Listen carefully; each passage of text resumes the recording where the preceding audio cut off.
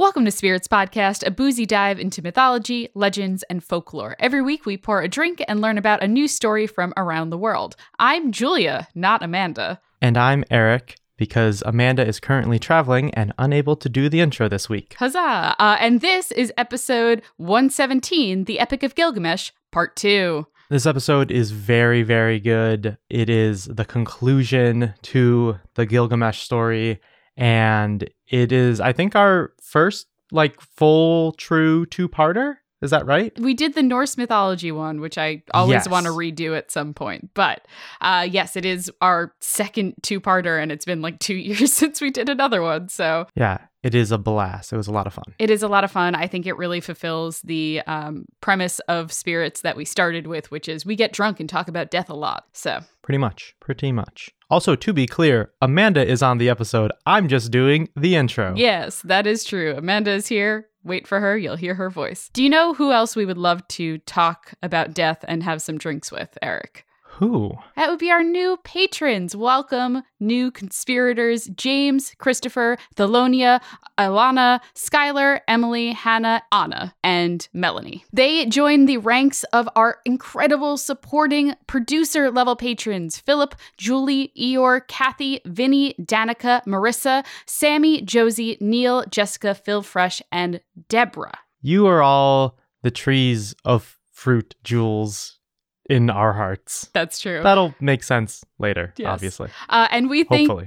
Hopefully. And we think our legend level patrons can cross the river of death at any time. They are Ayla, Jess, Sarah, Sandra, Audra, Mercedes, Jack Marie, and Lee Ann. Julia, what did you and Amanda drink while recording this episode? Excellent question, Eric. Thank you. I made a drink for this episode, which is a twist on a corpse reviver, which is a cocktail that uses gin and absinthe and is pretty perfect for this story since we're talking about death. That sounds perfect for this. Yeah, it's going to be a lot of fun. And if you are one of our recipe card level patrons, you will get a recipe for this drink so you can make it while you listen. I am excited to check that out. I'm excited to hear if you have a recommendation this week, Eric. My recommendation is the book series His Dark Materials, which I am currently on the third book, The Amber Spyglass, which in this episode, Amanda talks a bit about, and I was very, very worried that it was going to contain spoilers, but had to keep listening because I had to edit it. I was like, oh no. And it's very vague stuff, so there's no true spoilers in this, but it's my girlfriend's favorite book series growing up, and she's reading them along with me. We're both on the third book, and it's very, very good, and they are making a TV show on one of the premium cable channels that I think is coming out later this year. So now is a perfect time to pick up the books, read them. They are aimed at children, so they're very easy reads. They're very good. I think Lin-Manuel Miranda is supposed to be in the TV show. Yes, Lin is in the TV show. He's playing Lee Scoresby, the Texan aeronaut. I'm so ready for that.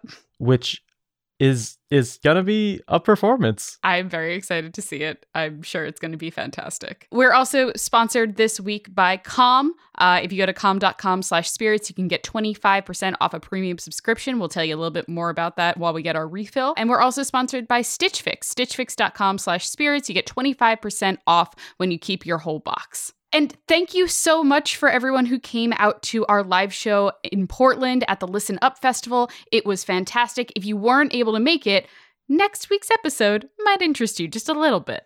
Very exciting. It was a blast. Portland was phenomenal. Thank you to the entire city of Portland and to the Listen Up Festival for having us. They treated us so well. So well. And it was just a blast to be there and part of the festival. Yes, it was fantastic. I want to visit Portland immediately now. I want to go back next weekend. And so I think that's it. So without further ado, let's get started with episode 117, The Epic of Gilgamesh, Part 2.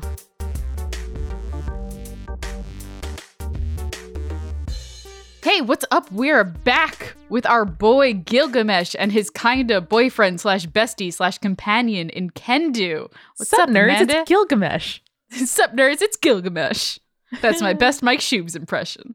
Listen to Horse. It's such a good podcast. So actually, this time around, I managed to find us a new translation. Ooh. At the end of the last one, I requested finding a woman or femme-aligned translator, and I did. Her name is Maureen Gallery Kovacs. Cool. So you can Google if you want to check out a little bit more about her. Here we go. So last time we left off, Inanna had gotten super pissed about Gilgamesh turning down her advances. So she convinced her father Anu to loan her the Bowl of Heaven to wreak havoc on the city of Uruk, which Gilgamesh is the king of. Gilgamesh and Enkidu team up, they kill the Bull of Heaven, and Enkidu basically tells Inanna to fuck off by throwing the bull's hindquarters, aka the butt, at her. Through the butt. Some hot flaming butt. The whole city celebrates about not getting completely destroyed with a huge feast and whatnot, but Enkidu is left with a dream that night about his future, and we start with the 7th tablet describing Enkidu's dream. All right, lay it on me. I bet it's going to be not good. Well, listen, if you are ever in a myth and you have a dream about like how you're gonna die or something, maybe just like take a few days, stay indoors, play it safe. I don't know. It's just a suggestion. Yeah, I definitely would do that. The 7th tablet basically explains what Enkidu saw in his dream. In the dream, the gods had decided that either Gilgamesh or Enkidu was going to have to die as punishment for killing the forest guardian Humbaba. I mean, fair enough. Which, like, I also said, which obviously the gods were pissed about. These were demigods and servants to the gods. Which, like, if they're demigods, they're probably the offspring of some of these gods themselves. It's worse than if it was a human. Yeah, it's real bad. And, like, I really don't blame them for wanting revenge at all. So the gods debate as to who is going to be the one that gets killed, and Enkidu is marked by the gods for death as they decide whoever cut down the tallest tree in the cedar forest, if you remember that is the land of the gods, the cedar forest, whoever cut down the tallest tree in the cedar forest would have to die. It ends up being Enkidu. Side note, Shamash, who we talked about, sun god. Shamash is out there trying to defend Enkidu and change their minds, probably because he's the one who's like was most invested in civilizing Enkidu. Right. He's the one who sent Shamat to him, and because Enkidu has given him like all these honorable sacrifices. He actually also goes so far as to claim that the two men actually killed the Bull of Heaven and Humbaba on his orders, which is not true. Oh, wow. He's just like straight up lying to the other gods. That's like a big leap to take on their behalf. Enkidu, still in the dream, overhearing all of this, he curses the door that he made for Enlil's temple in the last tablet. It's basically like the gate to his temple. Right. So it's like a kind of a big thing. It's also, he made it with the tallest tree that he cut down, which marked him for death. Yep. Nope. Looks like a target. Yep. Tried to help, and then Enlil just kind of turns on you. It's not good. While he is on this cursing kick, he also curses Shamat for removing him from the wild, and the trapper that found him in the forest in the first place for alerting the gods to his existence. Shamash shows up in the dream and basically tells him to calm the fuck down and be grateful. Shamat, for instance, is how Shamash was able to clothe and feed Enkidu. The trapper introduced the gods to Enkidu. He basically accuses Enkidu of being a child. And like, you know, when like a parent makes a really good point and you want to be mad at them, but you're like, damn, that is a good point. Mm-hmm. That's basically what's happening here. How would you shut down that argument when you were a kid? I think I would just go like, I have to study and like close my door.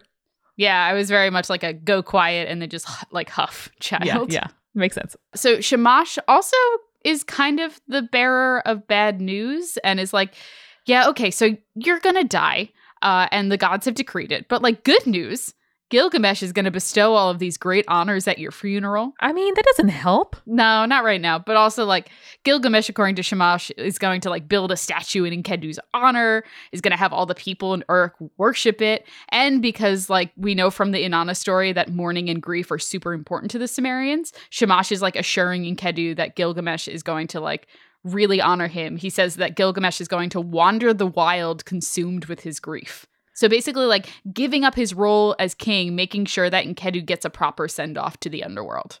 Wow. I mean, in a sort of sad way, it accomplishes the purpose that Enkidu was made for. He's humbling Gilgamesh. Yeah. Which kind of sucks that he has to die in order to do that, but it is achieving the goal that the people wanted. Mm-hmm. Enkidu is actually really surprised by all of this information. He like kind of takes back everything he said. He starts regretting all the cursing and the tantrum that he threw. And so he actually takes it, like, he doesn't take away the curses on the other two things, but he takes away the curse on Shamat and actually blesses her instead, which is real nice. Yeah. She deserves it. Yeah. She did a lot for him. She is. The dream shifts, and then in a new dream, things get a lot worse.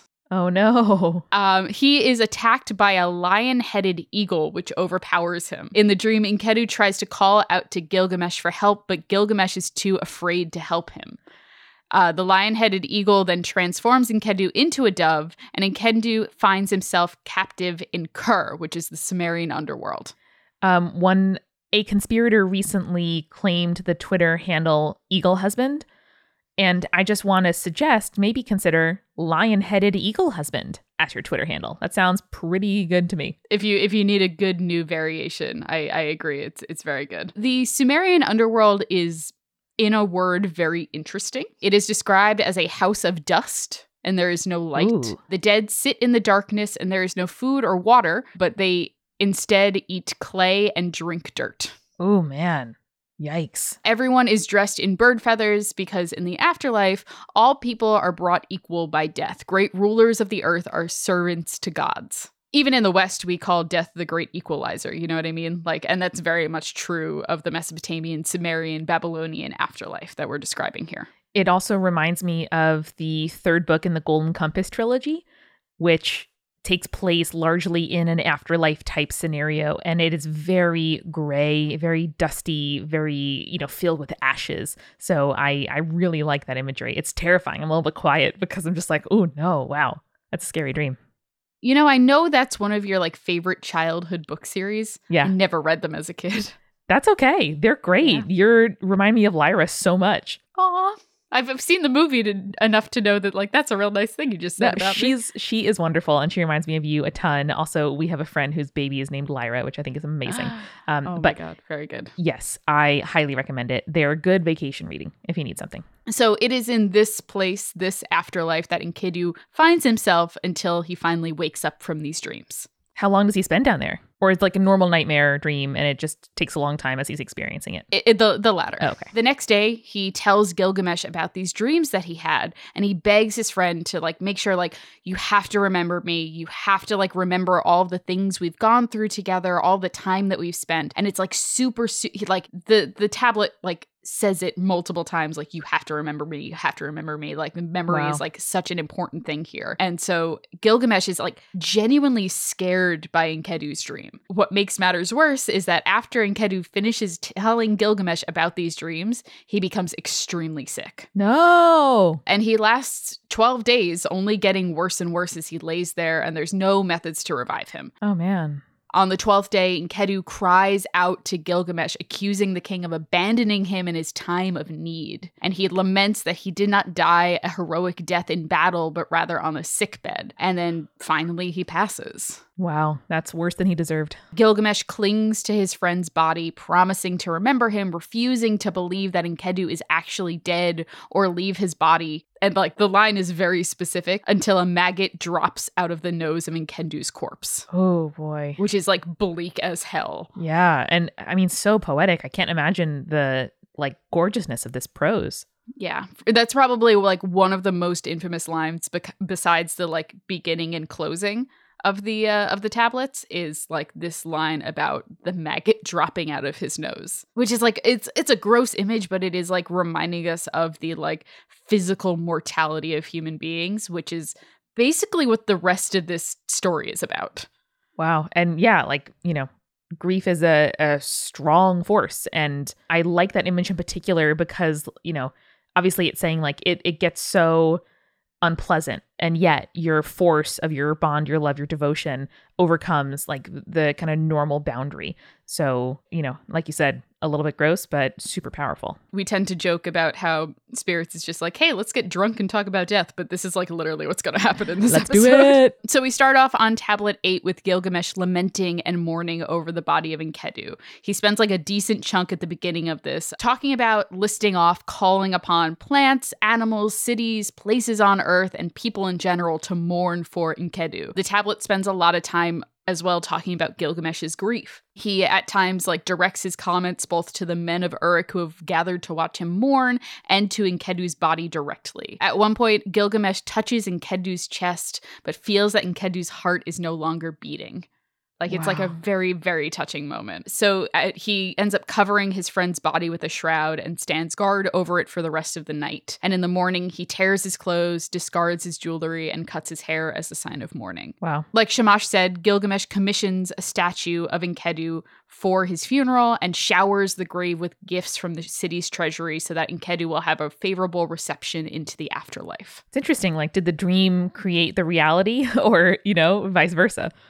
Oh, yeah, that's a real philosophical question. I feel like in this situation, it's very much the gods who are like indicating to him what was going to go down. And they're just like, hey, fair warning. So Gilgamesh even goes so far as to throw a great banquet in Enkidu's honor and offers treasures up to the gods. At this point, there is actually damage in the tablet, which is we're going to talk. There's like a lot of that actually in the back half of this. So there is a break in the text. Scholars believe that the missing section probably outlined exactly what happened at Enkidu's funeral. Some of the text surrounding the missing section suggests that the Euphrates was actually dammed, meaning that Gilgamesh perhaps had Enkidu buried in the riverbed. Wow. Yeah, like literally changing the course of the river in order to honor his friend and give him a proper burial. That's so powerful, man. And talk about like a sign of remembrance, being able to look at the like mighty river that powers your whole civilization, and that's where your friend has been interred. When the tablet picks up again, Gilgamesh is speaking to Enkidu, though obviously Enkidu is still dead. He tells his friend about the grand statue that he has made for him and that his people would worship him and the statue. Gilgamesh then makes an offering to the god Shamash, but for what reason and for like what end is kind of lost because, again, the section after that is damaged as well. Given the context of the next tablet, it seems as though Gilgamesh chooses to start his journey off because Shamash suggested it. He is going to wander the wilderness as part of his mourning for Enkidu. This is a time where the like repetition of storytelling or poetics would be very helpful. Like, okay, that stanza's damaged, but I'm pretty sure we're, repeating a refrain that happened earlier. Yeah, it's like, oh, well, he's off in the wilderness. We're like, how, when, why? That's like the experience of reading Walt Whitman, where you're like, you have Leaves of Grass, or you have like a collected edition of the poetry, and you kind of just like flip from page to page. And it's like, is this one long list of like the noble professions of man? Is it a different poem than this previous long list of the noble professions of man? It's very funny. It's a little early, but I think that we're probably going to need a refill before we start wandering the wilderness with Gilgamesh. Oh, hell yeah. Let's do it. So, Eric, hi. You're welcome back. Welcome back. Welcome back to me. We just got back from our trip to Portland for the Listen Up Festival. Amanda is still traveling while we record this. And I am not very good at sleeping in places that aren't my bed. I never get a good night's sleep when I'm out of my own bed. I'm sure you can relate to that. I can, yes. It's always nice to be at home. Yeah, and I get stressed, I get anxious, I like lay in bed and just like cannot get to sleep. But I was really lucky because this time around for this trip, I used Calm. And Calm is the #1 app for sleep, meditation, and relaxation. It gives you the tools you need for a happier, healthier, and more mindful life. And I was rocking the Calm sleep stories the entire trip that we were in Portland. It was so easy. So they have these like guided meditations that help with issues like anxiety, stress, focus, and relationships. And then they also have the Daily Calm, which you can start your morning off with a little like mindful meditation, which is a great way to start your morning off, especially when you are super jet lagged in a city you don't know. It's a very, very good idea. And like I said, their sleep stories are wonderful. They're basically bedtime stories for grown-ups, like just enough calm storytelling to let your mind wander as you fall asleep. It is absolutely lovely. So for a limited time, Spirits listeners can get 25% off a Calm premium subscription at calm.com/spirits. This includes unlimited access to all of Calm's amazing content. So you can get started today by going to calm.com/spirits. Calm.com/spirits. Eric said it better because he doesn't have my accent. calm.com/spirits. Thanks, Calm. Julia, I would like to tell you about some fashion. Tell me about fashion. As I said, we were in Portland doing live shows. So before I went, what did I pack in my bag but multiple shirts that I got from Stitch Fix? God, I love Stitch Fix. Stitch Fix is an online personal styling service that finds and delivers you clothes, shoes, and accessories that fit your body, budget, and lifestyle. And let me tell you, on my second time around with Stitch Fix, I said, I want to be bold and brave. Send me some shirts with florals. because I can Yo. never find them in stores. And they sent me this shirt that I wore to the Spirits live show. It's a blue short sleeve button up that just has like these very like earth tone flowers on it, and it looks great with pretty much any pair of pants. It's hands down my favorite shirt I've ever owned. It was I a love very it. good shirt. It was very good. So you can go to stitchfix.com/spirits and tell them your sizes, what you want, and they will hook you up with a personal stylist who will handpick 5 items to you, and it gets sent straight to your home. And clearly they listened to what you like because you got that dope floral shirt and you rocked it. If there's something you don't love in your box, you can ship those items back to them, and exchanges and returns are always free. There's no subscription either, so you can just request a box whenever you're needing some new clothes, which is perfect. It's about to become spring, so maybe you want to freshen up that wardrobe now that winter's kind of ending, and get some new clothes. So you can get started now at stitchfix.com/spirits, where you get 25% off when you keep all 5 items in your box. And trust me, it will surprise you how often you love all 5 items in your box. Yes, it is phenomenal. And if you go to stitchfix.com/spirits, you'll get 25% off when you keep all 5 items in your box as well. Yep. So that is stitchfix.com/spirits. You can get started today. stitchfix.com/spirits. Thanks, Stitch Fix. And now, let's get back to the show. So by the beginning of Tablet 9, Gilgamesh is out there doing his wandering. He's all alone. He's wearing animal skins. Specifically, they mentioned that he's wearing a lion skin, still lamenting the death of Enkidu. But apparently enough time has passed that his mourning has a slightly different tone to it. Okay. Rather than being upset with Enkidu being dead, really, he's beginning to become worried that, like, oh shit, if Enkidu died, that means I might die someday. So Gilgamesh, for the first time, is reckoning with his own mortality. Oh, shit. Enkidu's death has made the reality of that, like, so much more obvious to him than it ever has been before, which, like, really, you can't blame him. He's 2/3 God. He's probably never had to think about this before. Yeah, and, like, I don't know why I'm surprised that this, epic work of human literature deals with epic themes of human lives, but, talk about it. Like, this is really what it is, huh? Wild, right? Man. Oh, boy. Okay. I'm going to marinate on all my reactions because I really want to know what happens. We're going to talk about death later. It's all good. So Gilgamesh is now suddenly scared of a thing that he never realized he might have to face himself, death. So he decides to seek out a man that he's heard stories about, Utnapishtim, or the faraway, which, like, Utnapishtim translates directly to the faraway. Oh, boy. And he decides he's going to seek him out so that he can learn the secret to eternal life. I would just like to point out that I got a notification and it's Schneider sending me video of Arnie walking. I love him so much. I picked up my phone to make a note about the death that I want to talk about, and my prophecy came true of Eric sending me a snap. There you go. Why would Utnapishtim know about the secret to eternal life? Right? Maybe because he's a solitary person living in the woods, and when you do that, apparently you gain all the knowledge in the world?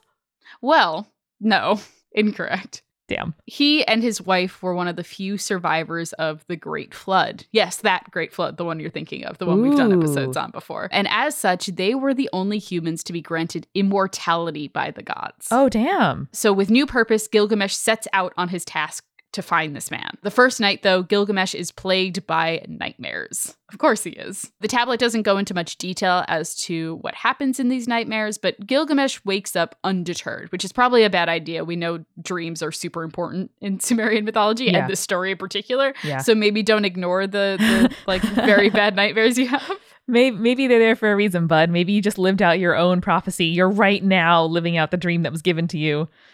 Oh, boy. So Gilgamesh travels very far east to the twin mountain peaks of Mashu. So Mashu is so far east that it's where the sun rises every day, according to the Babylonians and the Sumerians. He arrives at the mountain, and he comes across a tunnel that is guarded by 2 scorpion beings. Part scorpion, part human. Pretty straightforward. No. What are the configurations of the parts? They didn't specify. Whew, dodged a bullet. Okay. I imagine, though, it's like Scorpia from She-Ra. I don't know that series yet because you haven't sat me down to watch it. I apologize. Scorpia looks like you. Oh, yes. This is the person we've talked about. Okay. Yes. Yeah. With the like short hair, with like a gray fade and like. Oh no, she's fucking built. I love her. Yeah, she's great. She's a tough girl. I love her. Okay. So they are rightfully scared of Gilgamesh. The scorpions, very scared of Gilgamesh. Aw. How? What size are they? Human size? They're human size. Yeah. Okay. All right. Gilgamesh is scared of them. They're scared of Gilgamesh. It's not every day that you run into a scorpion being, but it's also not every day that like 2/3 of a god comes to like hang out with you. Oh, yeah. Gilgamesh knows his friend is dead. He needs to confront death and gain eternal life. So he powers on, marches up to these creatures. The one scorpion being thinks that Gilgamesh for a second is like a full god and becomes frightened. But his wife, the other scorpion guard, which is true, the translation uses feminine pronouns for the other Very good. scorpion guard, calms her husband down by saying that clearly Gilgamesh is not all god, only 2/3. Gilgamesh speaks to them, informing them that he is here to speak to Utnapishtim. We also find out at this point in the tablet that Utnapishtim is Gilgamesh's ancestor, and Gilgamesh announces that he needs to speak to him in order to learn the mysteries of life and death. Naturally. The scorpion beings tell him that no mortal man is allowed to visit Utnapishtim, but Gilgamesh is persistent and also scary, as we established. Also 2/3 deity. Exactly. And the scorpions yield. The one male guard tells Gilgamesh that in order to reach Utnapishtim, he must travel through the tunnel that they're guarding. What the scorpion fails to tell Gilgamesh, which he realizes later, is that he is suddenly in a race against time. Oh. The trip up the mountain that he needs to take is along the same path that the sun will take when it rises in the morning. Oh no. And so if he doesn't cover the entire journey before the sun rises, the sun will burn him to a crisp. Yep. Saw that one coming. So as soon as he realizes it, Gilgamesh books it up the mountain. And of course, because it's much more dramatic when you do it this way, he manages to make it to safety at the very last minute as the sun is cresting over the edge. Like Dwayne "The Rock" Johnson hanging off the ledge of a skyscraper with one pinky finger. He makes it just in time. In the movie Skyscraper. Gotcha. Yep. I almost forgot the name of that and was like, what's the most obvious name? Skyscraper, that's it. You got it. Listen, the marketing worked.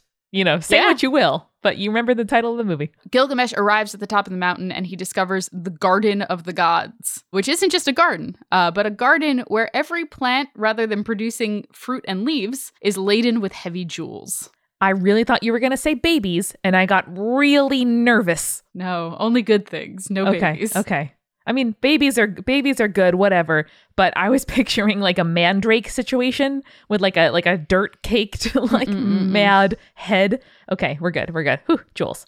You were just picturing a world where babies are delivered by storks, but they're also pulled out of the ground and then placed in their little baskets before the storks take them. Like a little turnip. Yes, very cute. I'm into it. But instead we got jewels, which is also a good gift to get from a bird. Birds, bring me more jewels. Listen, I'm just saying, you land on my air conditioner and poop all the time. So just like leave me a jewel every now and again. We just need to befriend some crows. That's all I'm saying. Truly, every time I look at a crow, I'm like, you know what's up. You know what's up. I should give you like things so you'll bring me things. You make a weird noise when you're startled. Same. You like to lurk. You make people nervous. Same. And you just like to collect pretty things and hang out in spots where you can see a lot of stuff. Like, what is there not to love? If there's multiple in a group, then you can like tell the future. Any conspirators with bird pets, please tweet us photos ASAP. Please, if you've befriended some ravens or some crows, let us know. Oh, yeah. If you have some bird pals, even those who just like hang out by your car or your backyard sometime, I want to see them. I have my my family of blue jays that live in my backyard. Yeah, and you they do. are my friends. I So love cute. them. Okay, in the Garden of the Gods. Yes. Back on track. No babies, lots of jewels. Gilgamesh comes across a tavern and meets an alewife named Siduri. Alewife of the gods? Siduri is not super excited about the appearance of Gilgamesh. She immediately thinks that he's a murderer or a thief because of his appearance. I mean, sure. All of his mourning and travel has made him look like pretty disheveled. So naturally, Also, see lion skin. it's also only in a lion skin. He's just not looking great. No. So she bolts the tavern door against him, and this pisses Gilgamesh off. So he starts yelling and threatening her, dropping the fact that he's killed Humbaba and the Bull of Heaven. Meanwhile, Siduri is like, well, this is bullshit. Look at you. I've thrown a butt. Let me in. To be fair, Enkidu threw the butt. I've Gilgamesh seen a was butt just there. thrown. Let me in. I've seen a butt thrown at a goddess. I have many tales to tell. I don't know why it's never occurred to me that there would be taverns in heaven, but I'm super into that now. Yeah, no, it makes sense. My heaven has taverns. Most definitely. He looks like a mess, not like a hero that's out slaying monsters and demigods. But Gilgamesh, trying to win her over, tells her the whole story. Enkidu's death, how he mourned, refused to allow Enkidu's body to be buried because he would not believe that he was dead. So he finishes the story almost pitifully, asking Siduri if one day he too would have to die. Siduri answers him, though the answer depends very much on the translation that you're reading. Right. But in the one that we're referencing today, basically she tells Gilgamesh not to worry about death so much. Because, like, humans will never achieve immortality. The gods simply won't let them, which reminds me very much of our Maya creation story episode. Oh, yeah. So instead, Siduri tells him that they have to make the most out of the time they have on Earth. Make every day a party, she tells Gilgamesh. Be good to your wife and children. That's what life is about, not wondering about what happens after or when it's going to end. Wow. That sounds like a much better version of Polonius's advice to his son. I like that. That was very good. Like, who cares about lending money to friends? Clearly Shakespeare did. I don't. But that is some advice that really matters. And that's profound. Wow. It's pretty sound logic, honestly. You're like, yeah, don't worry about that so much. We talked about this with me using my vinegars and my nice wines. Yes, we did. We totally did. Only Sumerians got it better and more poetic than me thousands of years ago. They did. But also, Gilgamesh is not having any of this. Oh, yeah. No, he wants answers now. Yeah, he's like, I demand you tell me where I can find Utnapishtim. And Siduri's like, you know what? Fine, get out of here. We've been talking for 4 hours. You've told me your story. It took 4 hours. Please, sir, leave my bar. You bought nothing. So she says that if she wants to find the faraway, he has to cross the waters of death. And that if he wants to do that, he should talk to Ushanabi, the ferryman. He should take 2 coins because he needs 1 for the way out. So the ferryman Ushanabi has these stone charms that surrounded his boat. And Gilgamesh gets to the boat using the directions that he got from Siduri. And when he gets to the boat, the ferryman's not there. Gilgamesh, being Gilgamesh, is like gets thrown into a rage and destroys all of these stone charms. No. What do you mean by charms? Just like stones imbued with magic? Yeah, so the translation is really not specific. It literally refers to them as like stone things. Okay. And there's different like thoughts on what it could be. They thought they could be like lodestones, which are like help give direction in like this time period. They could just be like charms where they're just like yeah, just like supposed to keep you safe as you cross the river or something like that. Makes sense. Or it's just like he just had a bunch of cool stones that he really liked. I don't know. Yeah, made his little area look good. Ushanabi comes back after hearing the commotion because he was out gathering mint in the nearby forest. There is a little bit of damage again to the text here, but basically what we can deduce is that the conversation was basically like, what the fuck, dude? Why'd you kill my stones? I What's bet. going on? Gilgamesh recounts his tale to the ferryman. Again, like this, it's the repetition of the poetry again, where he keeps telling the same story over and over again. And I like it because people in the audience, you're like, okay, yep, nope, I get it, okay, uh-huh. So he asks the ferryman to transport him across the waters of death. I imagine in this moment that Ushanabi is pretty deadpan when he informs Gilgamesh that he would love to take him across the waters, but Gilgamesh destroyed his stone charms that would keep them safe. Oh, there it is. Well, you destroyed the magic that helps me get across the water, and now we're both fucked. Mm-hmm. But if that was the end of the story, this wouldn't be anything. So Ushanabi suggests a backup plan. He sends Gilgamesh into the woods, telling him to cut 300 punting poles, which are like those poles that ferrymen use to drag the boats across the river using the bottom as leverage. Gilgamesh does that because he's Gilgamesh, and he's just like, yeah, all right, let's do it. Hard labor, I got you. Don't worry about it. I'm wearing a lion skin. I can do anything. They get on the boat after he has cut all of these punting poles. Ushanabi tells him that once he is done using a punting pole to push off the bottom, and using it to the full extent that he possibly can, he need to toss it away because if he got the waters of death on him, he would, die. Oh boy, that makes a lot of sense and it's very cool. But the problem is, Amanda, they didn't make it more than halfway before they realized they didn't have enough punting poles. No, what are they going to do? So Gilgamesh is like, nah, fuck this. So he takes off his lion cloak and he holds it up as a sail. Uh-huh. And they start just cruising across the water. That seems much easier. It does. At this point, Utnapishtim is on the other shore, confused as to why Ushanabi is heading his way, and also why someone besides the ferryman is the one sailing the boat. I would be too. The two arrive on Utnapishtim's shores, and we get another recounting of the whole situation with Gilgamesh and Enkidu. Same story over and over again. Utnapishtim gives a long speech to Gilgamesh, which of course is not well preserved, so we're missing big chunks of it. But basically, he tells Gilgamesh, yo, dude, you got to count your blessings. You were born a rich and powerful king. You should be grateful for the lot that you have in life. And also that it's the will of the gods for humans to die. And like, it's not that it's an uncertainty as to if a person will die. It's the uncertainty as to when the person will die. Right. Like, we're all in this together, except for the gods, in that it's going to happen to everybody.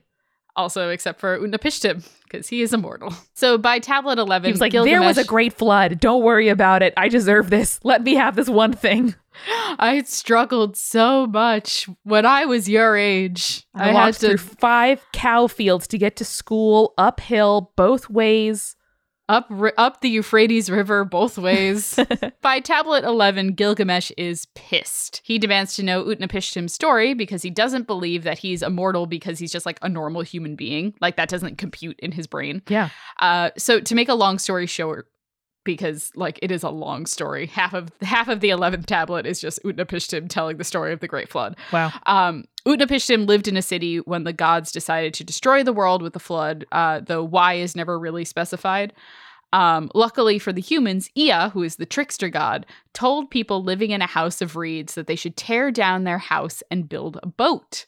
Utnapishtim didn't need to be told twice because he was the man living in that house of reeds.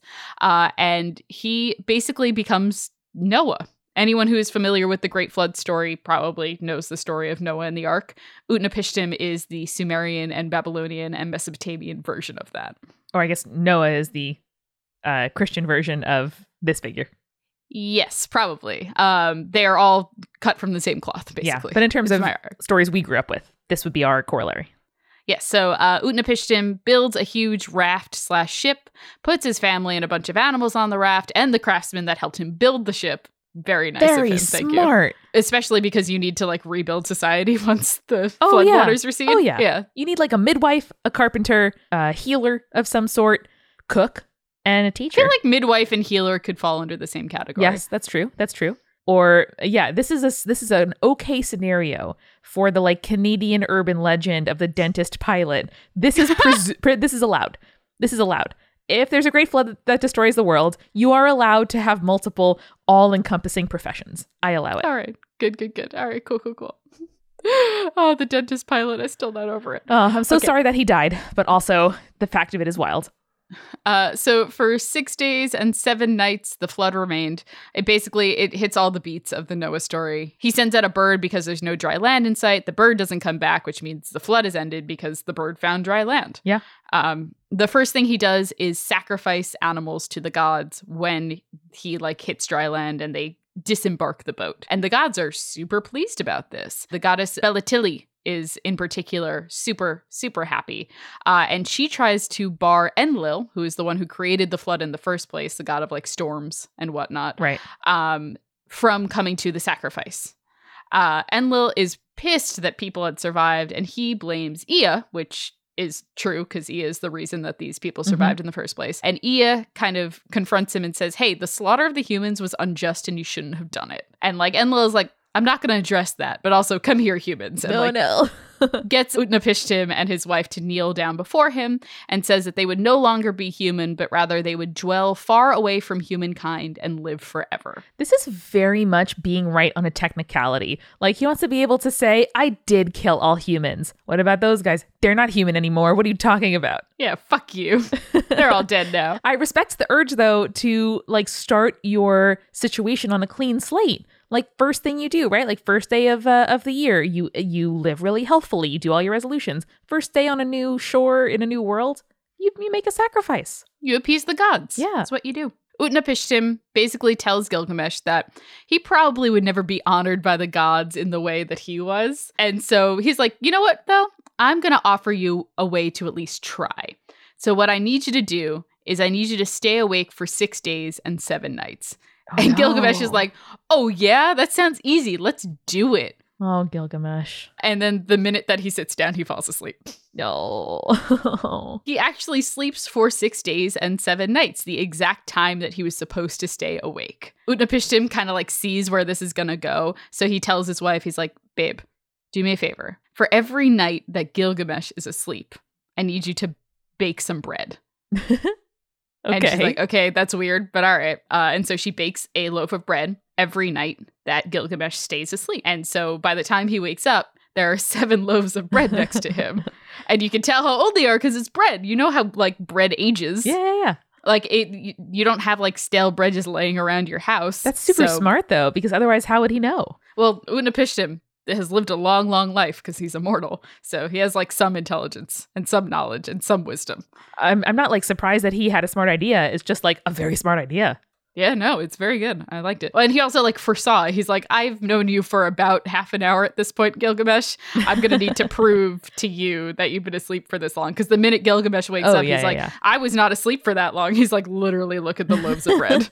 Gilgamesh wakes up. He's pissed at himself. He's pretty bummed that he's going to die still. Like nothing has been resolved. Yeah, nope, same. Utnapishtim is like kind of annoyed with Gilgamesh at this point. He's basically, he dismisses the ferryman Urshanabi and he tells Gilgamesh, like, okay, Urshanabi's going to take you away, get you cleaned up, and then you're going to leave my sight and like go back to the human world. Urshanabi does this, gets Gilgamesh all done up in some nice clothes, and they're about to leave, but Utnapishtim's wife comes out and argues that Gilgamesh has worked hard to get here, and he was leaving with nothing, and that's kind of fucked up. So Utnapishtim resigns himself, and he tells Gilgamesh that even if he's still going to die, Gilgamesh can seek out a special plant that grows at the bottom of the ocean that will make him young again. Oh, not what he's going after, but not a bad second place prize.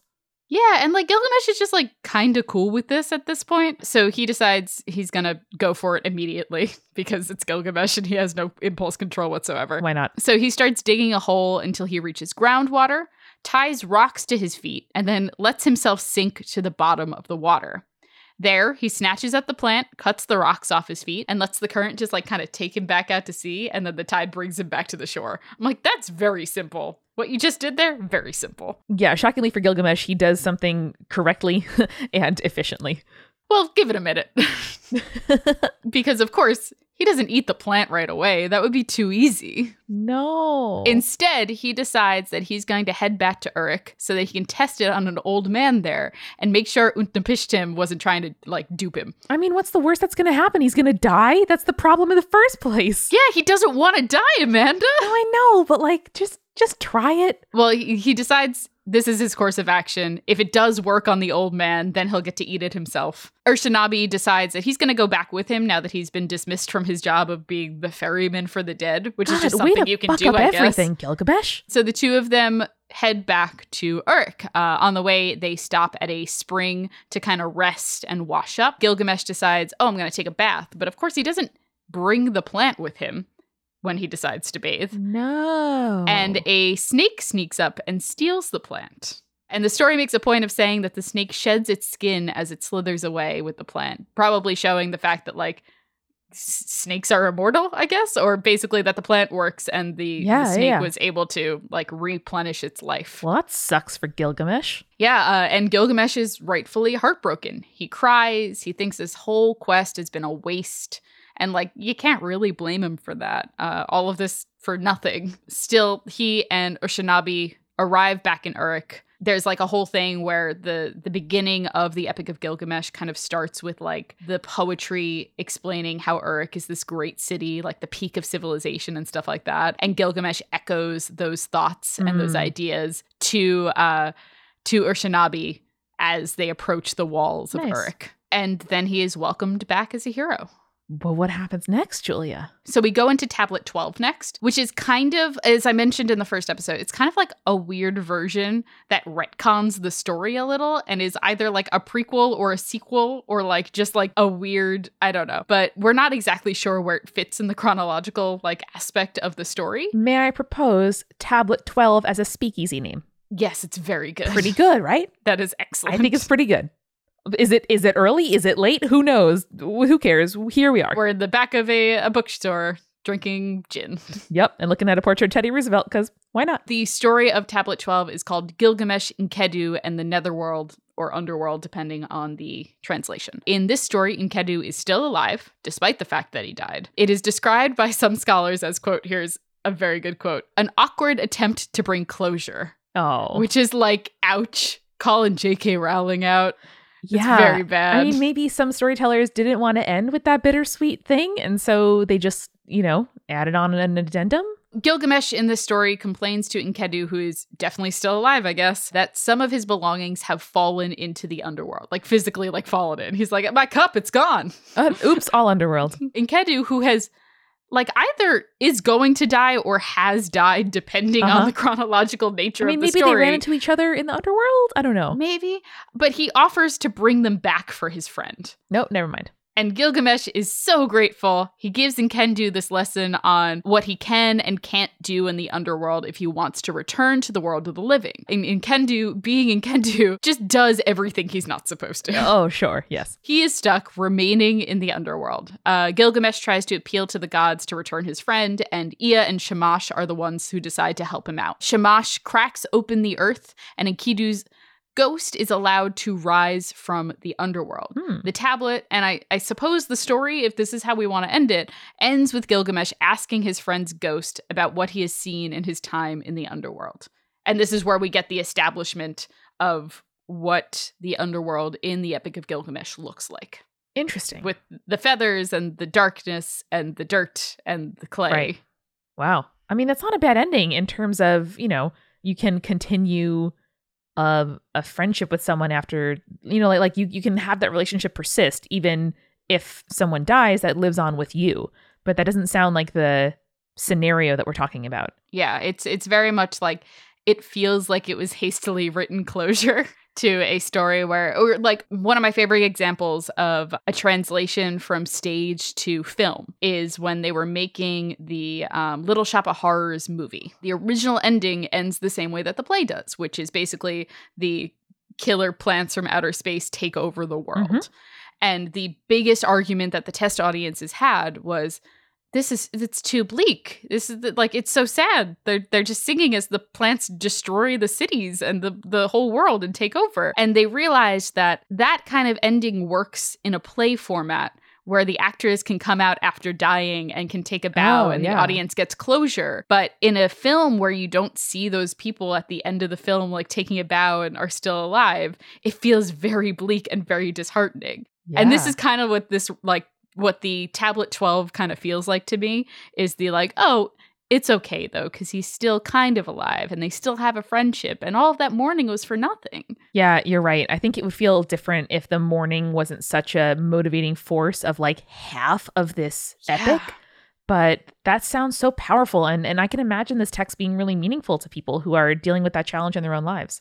Yeah, for sure. And like, I think one of the things I want to really discuss with the Epic of Gilgamesh is the fact that like, it's been like 4,000 years, give or take. It's been about 4,000 years since the Epic of Gilgamesh was written. And our priorities haven't changed that much. No. We're like so much of like, I'll preface this. I used to work at a spa and wellness company that was definitely a front for like some sort of money laundering thing. Totally money laundering. All of the things that I used to see in the spa community were how to like stay young forever, how to live longer, how to like basically become immortal, to like the point where there was some creepy shit going on. Like people would get like blood transfusions from like teenagers so that their like blood would be younger. It was absolutely wild stuff. Yeah, anytime I see that like adapted in a TV show, I think, checks out. But like the idea that we are always trying to outsmart death, and like the more logical, the more knowledgeable, the wiser people in the story are always the ones that accept death as part of life. We've talked about it before, how unfortunately there are lessons that you just have to learn by doing it. And you can hear so many times, like, live in the moment, focus on now, accept that it'll all end someday, but you still have to appreciate it. And yet, or like even to value the time you have with your loved ones now. But unfortunately or fortunately, like it really takes living through it for that kind of meaning to sink in. And this feels like every attempt, that humans have at storytelling is to try to save other people from the pain of learning that lesson themselves. But I think that's the human condition. Yeah, I actually pulled an interesting quote from Tablet 2, which I wish we had talked a little bit more when we had touched upon it. But I think it really does talk about like Gilgamesh's outlook on what death is in his world. Here's the quote. "We all die anyway, so I might as well accomplish great risky deeds and make a name for myself. That way my fame will live on after I'm dead, even if I have a short life." Wow. So it sounds like his priorities really shifted in that he realized the kind of beauty of like deep relationships worth having in the life, not just thinking about how your legacy is going to be carried on after you die.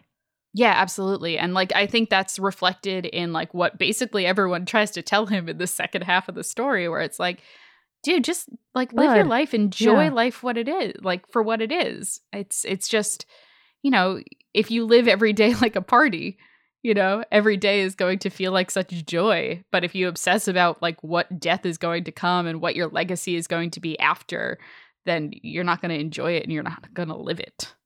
I was just thinking about this in a totally micro sense in terms of our preparation for PodCon, where like there were a lot of logistics to think about. There were like 7 people coming from different cities. We had an expo booth. We had 2 workshops, several panels, 3 live shows, 2 offsite. And so a lot of these logistics, I was just thinking about so much in the months before the event. But I feel like I kind of struck a good balance between trying to prepare and obsessing.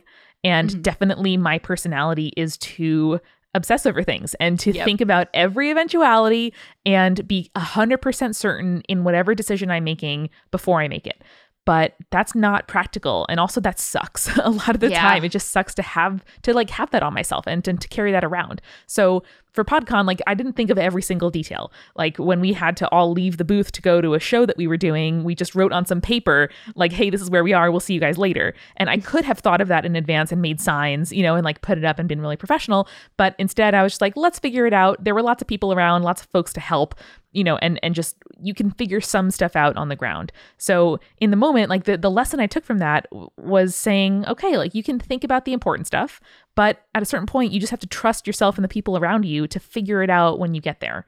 And, whatever might be imperfect on the day, like, is that really worth so many hours of stress beforehand?